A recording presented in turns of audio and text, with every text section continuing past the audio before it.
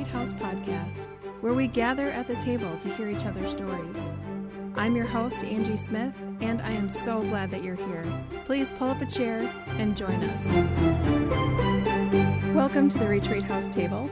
I'm really excited about our conversation today because back when I did the grief series, I really wanted to talk about divorce because I think there's a lot of grief around, a lot of loss, a lot of grief around divorce. And I thought it would be an important topic to talk about in light of grief, but I could never quite get it together. So my guest today is Ellie Herringshaw. And when I went and looked at Ellie's blog, and I had never heard somebody talk about their processing of divorce in such a redemptive but honest, not Pollyanna kind of way. And when I read her blog and then we met for coffee, and I thought, oh my goodness, yep. She needs to come on the podcast and talk about this. So welcome to the show, Ellie. Oh, thank you so much, Angie. This is such a pleasure. I'm thrilled to be here. Oh, I'm so glad. Especially at your table. Yeah. I'm at your table. Yeah, the Retreat House table. Yeah, and I really appreciate your willingness to talk about this. And we have talked about before about how when I read your blog, I was just so struck with the way that you are purposefully walking through something that is really hard that you probably thought you would never be walking through. So to start out, why don't you tell us a little bit about your story? Yeah, I was married for 5.5 years to the man that I would absolutely consider at that time the love of my life. I loved him so much, and we had what I really thought was as near perfect of a marriage as we could get. I know no marriage is perfect and no couple is perfect, but we, even in the imperfect, even in the things that we could work on, and I loved him so much.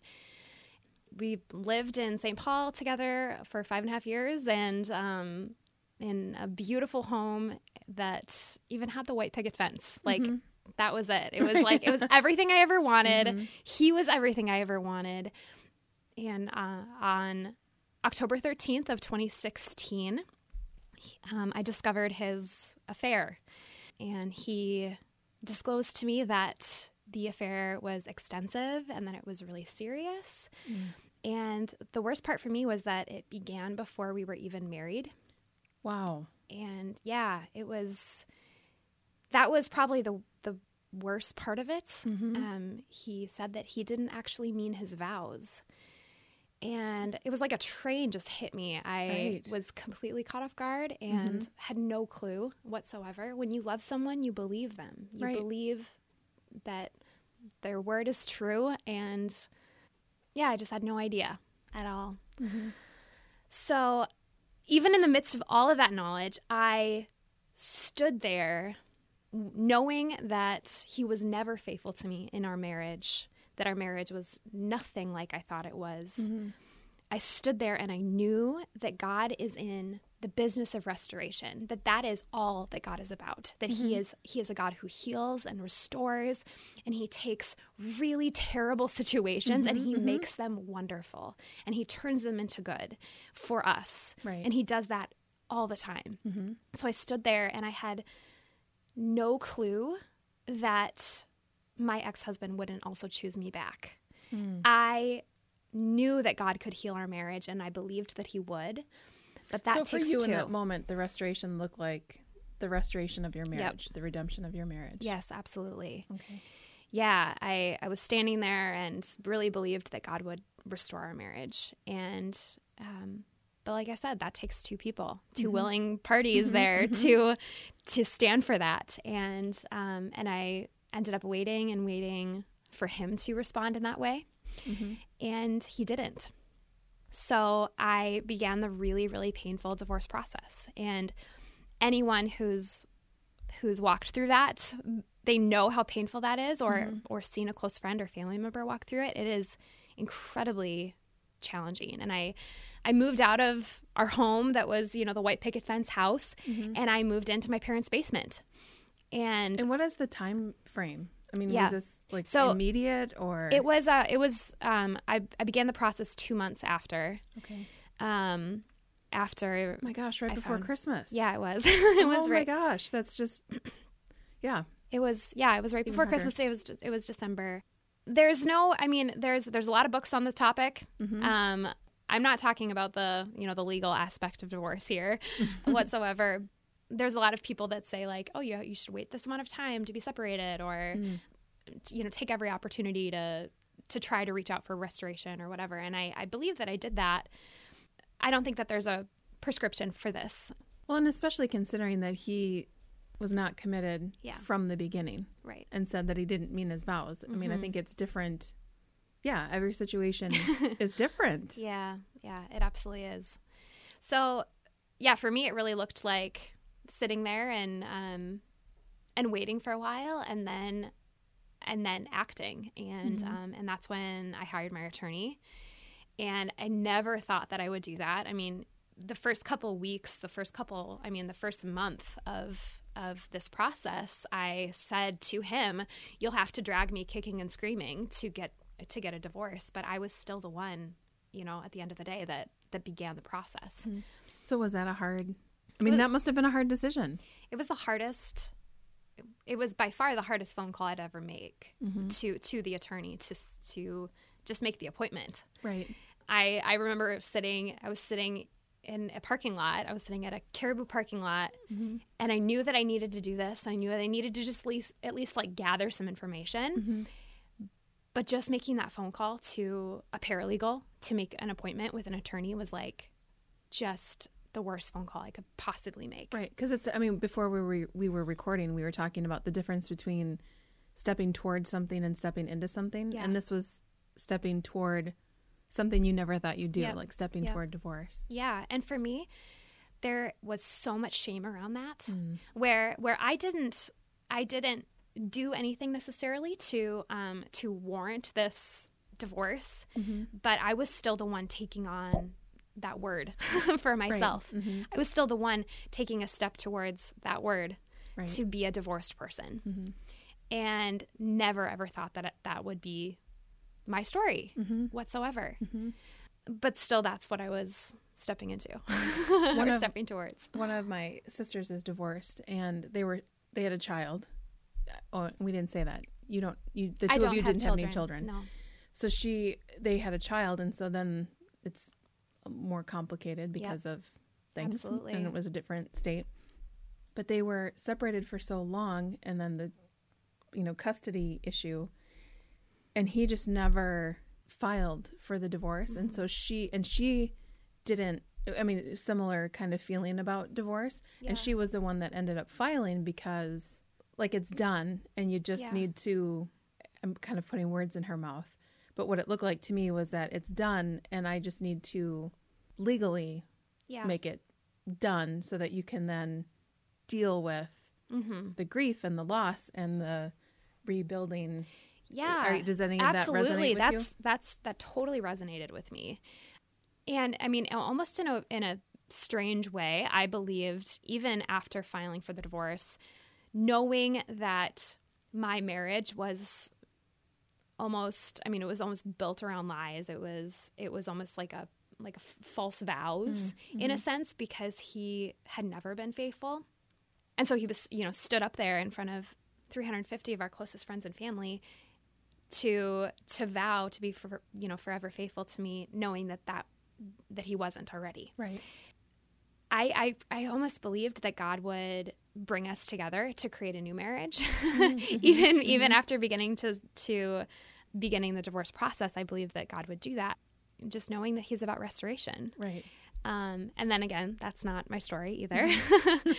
But God brings restoration in general, and he brought restoration to my heart, and that is actually my story. That is right. That's the process of healing. Yeah, and that's why I wanted to point out that when you were talking about the divorce, that you thought the redemption, the renewal was going to come with your marriage, but it's come in a completely different way.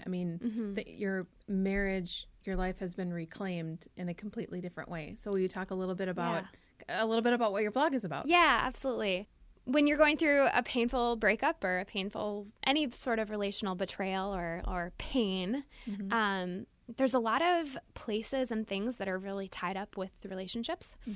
And for me, I'd drive around the Twin Cities and I'd, pass a restaurant that I would go to with my ex-husband, a restaurant, or I'd listen to music and just see something that would trigger this emotion in me of this emotion of pain, and that it was a once happy memory that I had with him where, we went to Perkins after church and we would eat pancakes together and we would share love. And that was just a daily or, like a weekly thing that we would do. A ritual. A relational ritual that we would do to nurture each other in our relationship. And once the realization was, once it was there that the relationship is broken, that place became broken for me. Or that thing. So like Perkins. Perkins became broken. And I would drive past Perkins and think, I can never go back there again because it's too sad. It is too hard. My marriage is broken. So if I go back in there, what if I run into him there? What if I run into him and her there? What if I am there and I'm just too overcome with my sadness and my grief that I just break down and I can't handle it and I'm just a mess? And I've talked about that on the podcast before. After my mom died, I would be like in Target and I would see something she really liked and I would be like, uh-oh. Like tears would start coming and awkward. Like I'm in public by myself and And so, I can't control this. Right, exactly. Yeah, it's absolutely that. And it's those like little triggers in you when you're dealing with grief that it was like a happy association and now it's like a really hard one. Right. And I think too with divorce it's even harder. My mom died. Yeah. So that, she liked those chocolate orange things that you would crack open and they were like slices of chocolate that had orange in them. Yes. That's what I saw at Target. Yeah, those are good. That struck my memory. So that made me think of my mom and the good memories, where I think the difference is about what you're talking about is that now that memory is tainted. Exactly. Do you know what I mean? So that thing that I was seeing that reminded me of her made me miss her, but it was hard because she and I had a good relationship.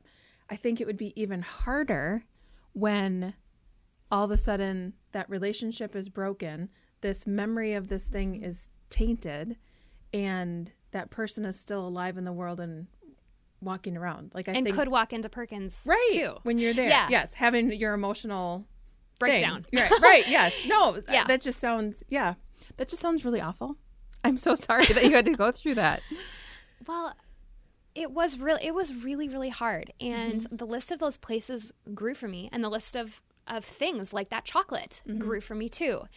I began to recognize all of these things that were keeping me just almost paralyzed in my pain from doing anything. So I would sit there, in my parents' basement and just completely unable to process or function. And so the Lord really revealed to me that all these places and all these things, it was, for me, avoiding them was about surrendering to the pain and surrendering to actually the shame for me of the fact that I am getting a divorce. And we talked about the scarlet letter, like feeling like you had a scarlet letter D. Yes, exactly. Of just this giant, this giant sign that said like, Ellie is getting a divorce. I couldn't walk around and say, just so you know, this is my story. This is my story. And I'm not at fault here. I couldn't do that, but I was still needing to step into places and just reject the shame of the divorce. So what God really called me to do was to walk into those places with friends and people that I trusted, like my family, and face the fear of that place, face the pain of that place that was once happy. And so I made an event out of it where I invited friends and I invited family, and I tried to sit in the same booth and I tried to talk about, the memories that I had there eating the pancakes. the conversations that we would have there, and that one time that was really fun, and just try to relive those memories. And then in doing that, I was sort of opening up my heart to that pain and allowing the pain to just happen, because it was unavoidable. Right. It was, I mean, I've heard you talk in the grief series about the grief is like, it's like waves. You just have to, if you try to avoid it, you're gonna get knocked over. It is unavoidable. And so you have to, the Lord really convicted me to just stand really firm in that and know that those waves are going to come. And so just dive in and like ride them. Surrender to it. Exactly. Yeah. So in being there, in going back to those Perkins and, Cub Foods, I was taking back those memories and I was creating new ones. So I think of that as like the bleeding woman in the Bible. She was bleeding for 12 years and the doctors had no idea what was going on with her. They tried to fix her and they couldn't, and she just got worse. And instead of just sitting in her sickness, she heard about Jesus and she was like, I got to go. I have to get up and I have to reach after him. The hem. The Bible says, like, she said, even if I touch the hem of his garment, then I'll be healed. So she pushes through the crowds. She is unclean. Like, I mean, right. She shouldn't have been there. She shouldn't have been there. She was unclean. And I love this. It says that she came to him from behind. So she was like even trying to like dodge him. Like maybe he won't see me and I'll like still get healed. But she's like reaching through the crowds. I mean, this audacious faith to reach after her own healing. And then that's how she got healed. To reach after her own healing. I've never thought about it that way. Yeah. But that's what she was doing. Absolutely. God could have healed her laying in her bed, but she didn't wait for it. And she wasn't sitting there thinking like, oh, if only Jesus would come. Like she got up and she chased after it. And I love this because Jesus healed her in the context of community. Yes. Yeah. And that he turned after she touched. Exactly. He turned. And then he said, who touched me? And his disciples were like, really? Because we're in a crowd. Yeah, like, everyone's touching you. Right. And then she's like, it was me. I'm sorry.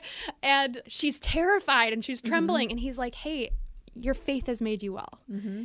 And it's in the context of the community. And she is fighting shame. She's fighting even like the cultural norms. Right. To reach after her own healing. And she receives it. And this process for me of going back and reclaiming these places has been a lot like that. It's been getting out of bed, getting out of the pain. It doesn't mean that I am avoiding it or like I don't feel it. It was awful and it was terrible to get up, and I did cry sitting in Perkins. But it was actively going after a healing to receive it from Jesus. It's not about, just sitting in a Perkins booth doesn't reveal the healing, but it's Jesus that does it. And so then I as I was doing this process, I began to see these different associations at these different places that wasn't just about my ex-husband, but it was about me and Jesus. It was about these little miracles that would happen at those places and ways that I met God. So, I mean, one of our first dates when I was dating him was skydiving. So I went skydiving and I went to our honeymoon destination with my friends. I went to New York City and so smart. I mean, you said you went with your friends. I think that's so wise to not go it alone, but to bring people, trusted people who you can be you with. Yes. And who you can be you unfiltered. Because I was. Like big time. You just need to be. Yeah. Yeah. I mean, I said a lot of things that could have been shocking to people. Right. I was angry. I was really angry going through this process sometimes. And my friends were just gracious and, would allow me allow me to say those things and sometimes bring challenge. And to say, okay, so now maybe you need to take another step, or right. Because those friends. I think this is such an important point. Those friends have kind of quote earned the right Yep. to ask the hard questions. Yeah. So, because I think some people, and I really do think sometimes people are trying to be helpful. Yes. And they're just not with the things that they say, especially when they don't have that kind of relationship with somebody. So, yeah, I think that's an important point to make, that these were good friends who knew you, who were there for you in the good and the bad. Yep. And they earned they did. the right to challenge and to say the hard things. And there's a lot of times, I think, where people are so well-intentioned in just trying to be helpful, or saying like, I mean, I got a lot of, oh, you're so young, you're going to find someone. And I was like, yeah, I did. Right. I did find someone, and I loved him a lot, and it's not helpful to then just run to the next thing. Right. I can't do that. That's not helpful. No. Yeah, and there's a lot of things that people said, and I think, I mean, in Job's friends are like, they're sitting with him in his pain, and then the minute that they open their mouths, then they were doing really well. They were doing really well, and then that point, until they weren't doing well. Right. So back to your friends went with you to where you had gone on your honeymoon. They went with you to New York. Yes, we went to New York City. For me, the entire divorce process was very long. Well, it's a long process for a lot of people. For me, I thought it would be over a little bit faster since we didn't have children. We did own a home together, which was the long part. But I had thought that it was going to be sort of a reverse honeymoon. I wanted it to be like my divorce is over, and here's my stepping into singleness kind of thing, and just going back there. But the divorce was still going on while I was there. I went there in June, and it was also a place where we would vacation a couple times. And I love musicals. I love acting, and he is a musician, so we went to different concerts there when we were together, and so when I went to New York, I knew that I just needed to really reclaim the island. Like, I needed to reclaim Manhattan. Yeah. There was a couple specific restaurants that I needed to go to, a couple specific places like Central Park that I needed to go to, but it was really just about creating a new memory there with my friends. And we did, and we had a really, really wonderful time, and it was probably that now I think of New York, and I think of the good times that I had with my ex-husband there, because those were real.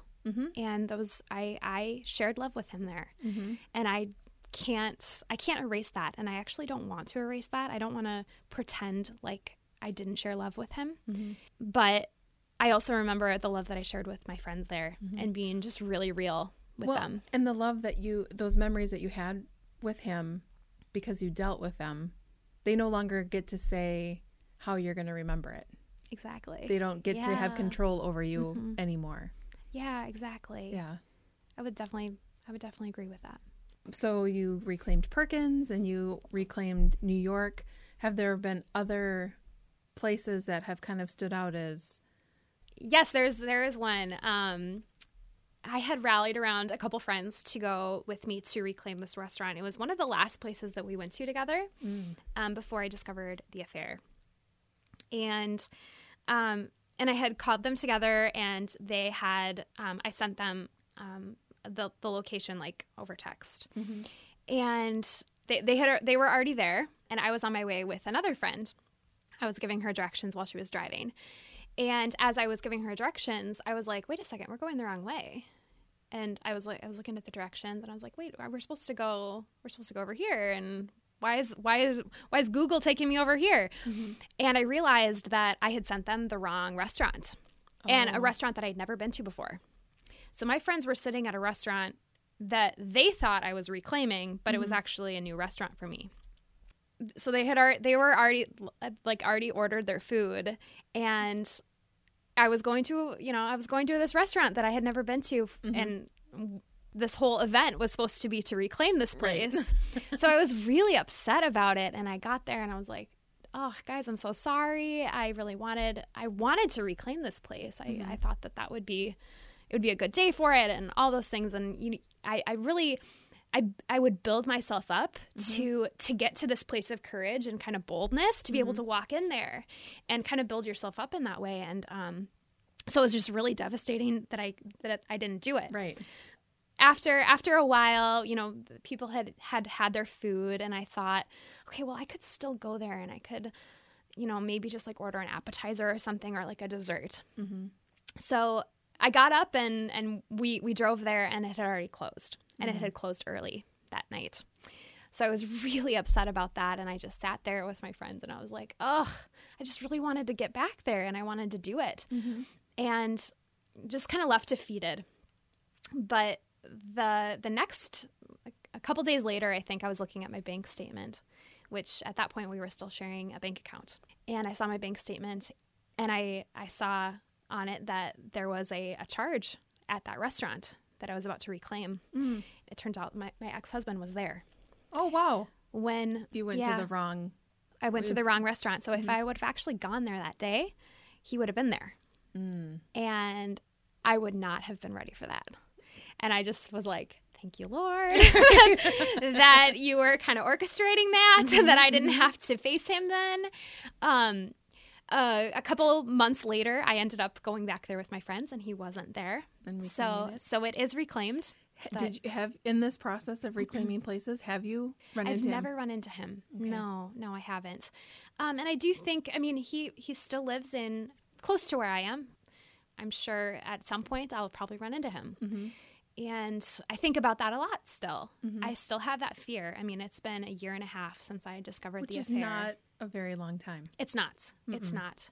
There is no prescribed timeline for this kind of grief. Mm-hmm. And I think that still seems like a short amount of time. I wouldn't expect someone to be over that. No, and I'm not. Mm-hmm. It's still tender. It's, I think about it, and I still get hurt, and I still cry sometimes.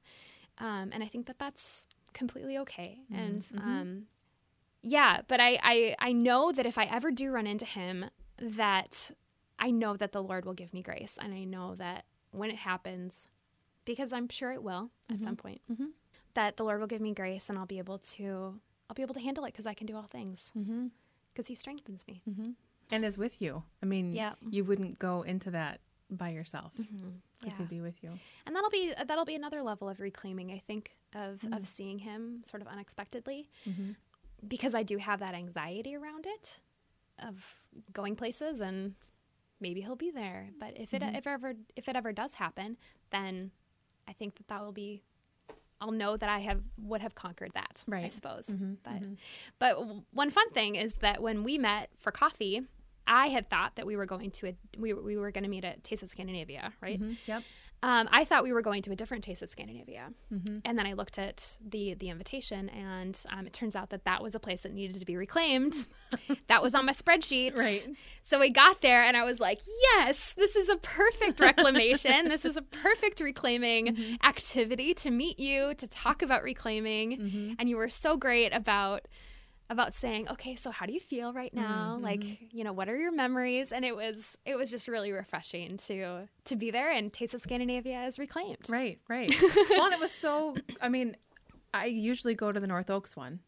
Oh, you do? Yeah. I've been to that one other time. That is great. But the only reason I picked it is because it was a little bit between the two of us. Yeah. So I thought it would be a more central location. And it was. Yes. So it was a privilege to be able to do that process with you, because I know that can be a vulnerable thing. Yeah. And you didn't know me. Yeah. You had never met me. And you you were an excellent reclaiming buddy. Oh, you really were. Good.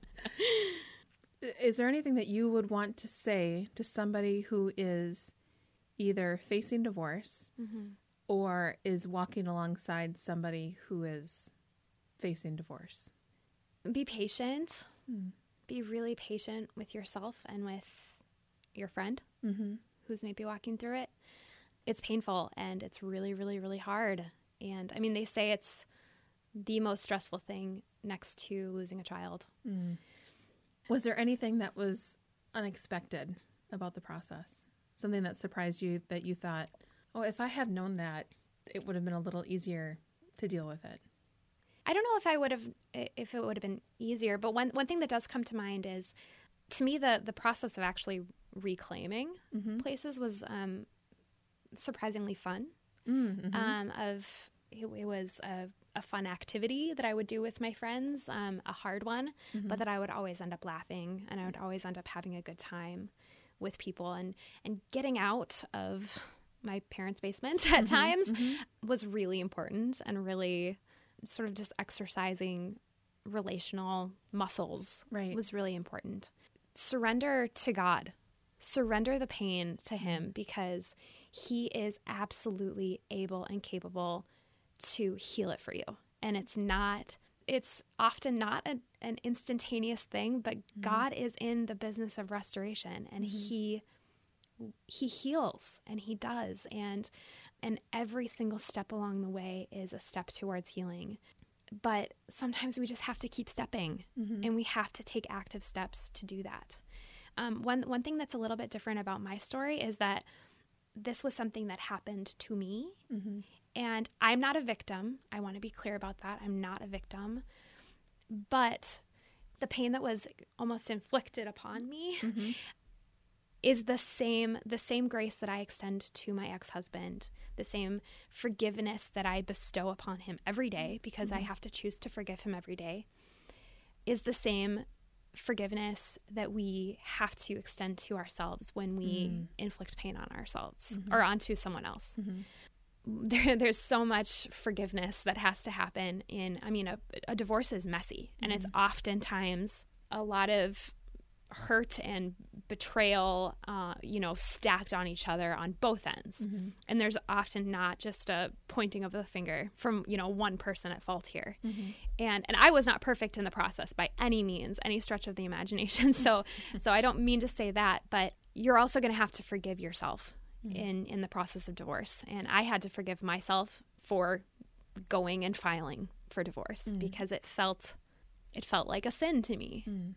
Malachi 2 says God hates divorce, but he doesn't hate the people that get divorced. We've talked a little bit about, I think he hates divorce because of how destructive it is and what it does to his people. Yes, what it does to the people that he loves, who are created in his image. Yeah. And in the Old Testament, like I've mentioned to you before, the Israelites, they had broken the covenant. And there's a couple times where God says that he has to divorce Israel. And so he hates it, and he says it in his word that he hates it, but he still does it because of the brokenness. That's interesting, because he's always faithful. That's interesting. But then he still reaches out and he reconciles. Right. He still restores because that's what he does. But we're now on this side of the cross. We're now on this side of grace and receiving it just endlessly. And so we don't have to live under that. Right. But it's still something, it's still a reality in our world. Everyone, all of your listeners know somebody that has been divorced or they are or they have been divorced. It is so common right now. And so painful. And so we have to face it. We can't just deny that it happens. Right. And I think the church, like the big church, could do a better job about coming alongside people who are experiencing that kind of brokenness. Absolutely. Yeah. Particularly because of the shame around it. Because there is so much shame around it. I began to notice how people in church settings and in podcasts and things like that would use divorce as kind of an example of this moral failure in our culture. And I was like, oh, great. I'm lumped up with this moral failure. And it was that brought shame around it for me too, that kept me in this pain. But I think that we have to throw that off, and we have to receive his grace, and we have to throw that off of our friends and family that have been divorced or are going through it, to then receive God's healing and his restoration. Because if it doesn't happen in your marriage, then it can happen to you personally. I also really want to be clear that I'm not an advocate for divorce. I don't, if you are facing a really tough marriage, please stick with it, because I believe that he can heal, and a divorce is not the easy answer. It's never the easy answer. it is a really, really hard uphill battle. Yes, there is grace and restoration on the other side, but there can be grace and restoration in your marriage. And I want to just encourage and fight for that for people. Seek after the help that you need. Talk to professionals. Just go after it. And marriage is the most important gift you will ever have. The heart of another individual is the most precious gift you'll have. So cherish it. And I see my friends that are married now, and I mean, I intercede for their marriages, even if they don't tell me anything about, challenges that they're having or not, but I intercede for them and my family, and you have to fight for it. I really, really believe that. So I want to be clear about that, that I'm certainly not waving the flag saying, just go ahead and get divorced, because that's not the easy answer. Well, and it's not everybody's story. But what I do appreciate is that you, like, two things that I want to reflect back that I heard you say. When you first envisioned that restoration, that it was that your marriage was going to be restored. Yeah. And that isn't what it looked like. That God was going to bring restoration in a different way. Yep. And I think that sometimes we can get wrapped up in maybe I'll just say it for myself. Sometimes I get wrapped up in, oh Lord, this is what you're going to do, or this is what you should do, or here's my plan, so just bless it. Yep. This is what this should look like. And often it doesn't. Yep. And often in hindsight, I can see that it was a better, anything I could have thought or imagined. But I only see it in hindsight. And when you're in the midst of it, it's hard to sometimes it's hard to cling to him when he's doing something different than what you thought he was going to do. Yeah, absolutely. So bringing restoration a different way. Another thing that you said that I really appreciated was that forgiveness was a daily thing. It was something that you have to choose to do to walk through your day, that it's something daily that you're choosing to do. Because I think sometimes we think forgiveness looks like, oh, we're supposed to forgive and forget. But I think it's more honest to acknowledge, I'm going to forgive. I'm going to continue to choose to forgive, be active in that. And then the feeling of forgiveness may come at some point. Yeah. Yeah. I've heard forgiveness sort of, an analogy for that is like a train, that there's a point of, that you forgive, which is like the engine. And that engine is carrying you across. But the emotions are often like the caboose, where that comes later, where you have to, at least I really had to remind myself when I was angry that, no, I've forgiven. I forgive him. That's a choice that I made. And, my emotions and my feelings have not caught up with that decision yet. And that is okay. Right. That is okay. It is okay to be angry. It is okay to be really sad. It's okay to be hurt. It's not okay to hold on to that. And it's not okay to not surrender it, I think. Or to at least, when I think about forgiveness, I always think of Corrie ten Boom. Yes. Oh my gosh. She was speaking somewhere, and one of the guards that she remembered that was a guard for her and her sister had died in a concentration camp. Yeah. If you don't know who Corrie ten Boom is, Google her. The hiding place. Yeah, amazing story. But so this guard came up to her, and I think she had spoken about forgiveness. And so he was coming up to her, not recognizing her, but she recognized him. And he reached out his hand and was asking, for forgiveness, being a guard. And in her head, she said, I don't feel that. Yeah. But God, I'm going to outstretch my hand to him. So I'm going to do the activity. I'm going to choose to forgive, even though I don't feel it. And then in that situation, when she was obedient in forgiving this man, the feeling followed, immediately followed when she shook his hand. I don't think it always happens like that. I don't think it does either. But I think that obedience of we are called to forgive. And I think this is important to say too. If you're in a relationship where you are not safe, this does not apply. Yeah. If you're not safe in a relationship, you need to get safe. You absolutely You shouldn't need stay in an unsafe Yeah. relationship and continue to forgive. You should get yourself safe. Lost my train of thought because that totally distracted me. That is a very important point. Mm-hmm. That is a very important point. Yes, but forgiveness is something that we're called to do. We and are. Sometimes we just need to choose it even when we don't. And how many times are we supposed to do it? Yeah. 70 times 7, Mm-hmm. which is a lot of times. Right. And I'm not counting, but that means a lot of times. And that Mm-hmm. means every day, sometimes every moment of every day. Mm-hmm. And that's a couple years of choosing it every day. yeah. Yeah, it absolutely is. Mm-hmm. For me, a step of sort of, and kind of going off of the active point of reaching out your hand to forgive. Sometimes God calls us to do something that's active. And for me, that was reclaiming. Mm-hmm. And almost in going back to places and experiencing things, that was a prophetic act of choosing forgiveness and choosing to step into newness and not allowing bitterness to just brew in me like a crock pot of ick. Right. Of just sitting there and allowing that to brew. Mm-hmm. Sometimes we're called to just do something active before we feel. Right.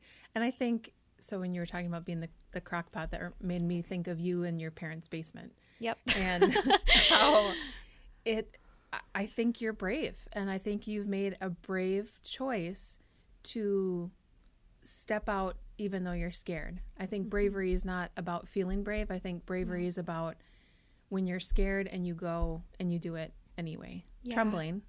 But you go and you do it. Yeah, yeah. I mean, fear is so powerful. Mm-hmm. Fight or flight. Right. Fight or flight. Mm-hmm. I mean, if there's a lion coming at you, you're running or you're fighting it. Right. And, it calls us to action in a sense. And I would be experiencing fear around my divorce and around things that were associated with my divorce. Mm-hmm. And when I came across those things, I wanted to not allow fear to just paralyze me. Mm-hmm. And that can be the tendency in people. Mm-hmm. That can be my tendency. I'm just going to own that. Yeah. Sometimes it's my guide and it's not good. Yeah. Because it takes me to bad places. Yeah. It does. It's a very powerful thing. And I mean, the enemy uses that to hold us back from stepping in, I think, and from experiencing what God wants us to do. I mean, you think of how many times in the Bible it says, don't fear. Right. And how many times, be strong and courageous when you're feeling so small and you're feeling so completely incapable. But in that is the calling to be strong and courageous. Right. Yes, you're fearful, but don't let that hold you back. Right. Don't let it stop you. Mm-hmm. And I think that that's what God calls us to do all the time. Right. In all areas. Yeah. We could go way off on a tangent here about fear and comfort and being afraid of going out of your comfort zone and that you just have to do it. Yep, exactly. Oh, yeah. Okay. Just have to step out. Yeah. We'll stop right there. That's a whole other podcast episode. So, because this is called the Retreat House Podcast, I like to ask my guests, how do you retreat? Is it a place? Is it a practice?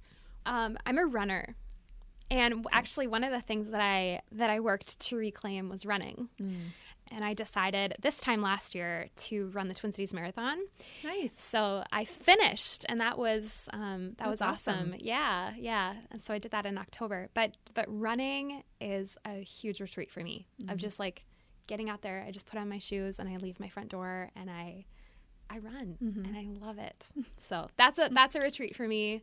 But then just in the morning, my favorite thing is to roll out of bed and make myself a bunch of coffee and just sit with the Word. I love it so much. And Jesus meets me there. Right. He's so good. And then the other question I like to ask people is, if you were to use the hashtag #CelebrateWeird about something about yourself, what would that be? For me, I love musicals. And I'm constantly just playing musicals in my house and blaring it and singing Defying Gravity at the top of my voice. So that's one way that I celebrate weird. Thank you so much for coming on and sharing your story and what your process has looked like. And Thank you. my hope is that this will be really encouraging to somebody who finds themselves facing divorce or trying to walk alongside somebody, that this will just be a window into one person's story with divorce. And I think we acknowledged a few times that every story, every situation is different. But I appreciate you coming on and sharing your story. Thank you so much for having me. This has been just an absolute joy, and I just hope that it can be helpful to somebody. I'm hoping to this summer start reclaiming communities where people can come and we can reclaim together places that hold pain, and we're not sitting paralyzed in our shame. We are walking into our own healing because God is open and willing to extend it. Mm-hmm. So speaking of that, then where can people, I'll put this in the show notes too, but where can people find you and follow you? Yeah, my website is rclaimed.com. All the information about reclaiming and what it is and kind of my process. Of course, it looks different for each person, but I kind of just tell some stories there and share some advice. Well, good. I will make sure that that's all in the show notes. Yeah, thank you. Thank you for listening to the Retreat House podcast. Any links mentioned in the show can be found in the show notes. We want to thank Isaac Turley for his music at the beginning and end of the podcast. If you enjoyed this episode, please subscribe, and we'll see you next week on the Retreat House podcast.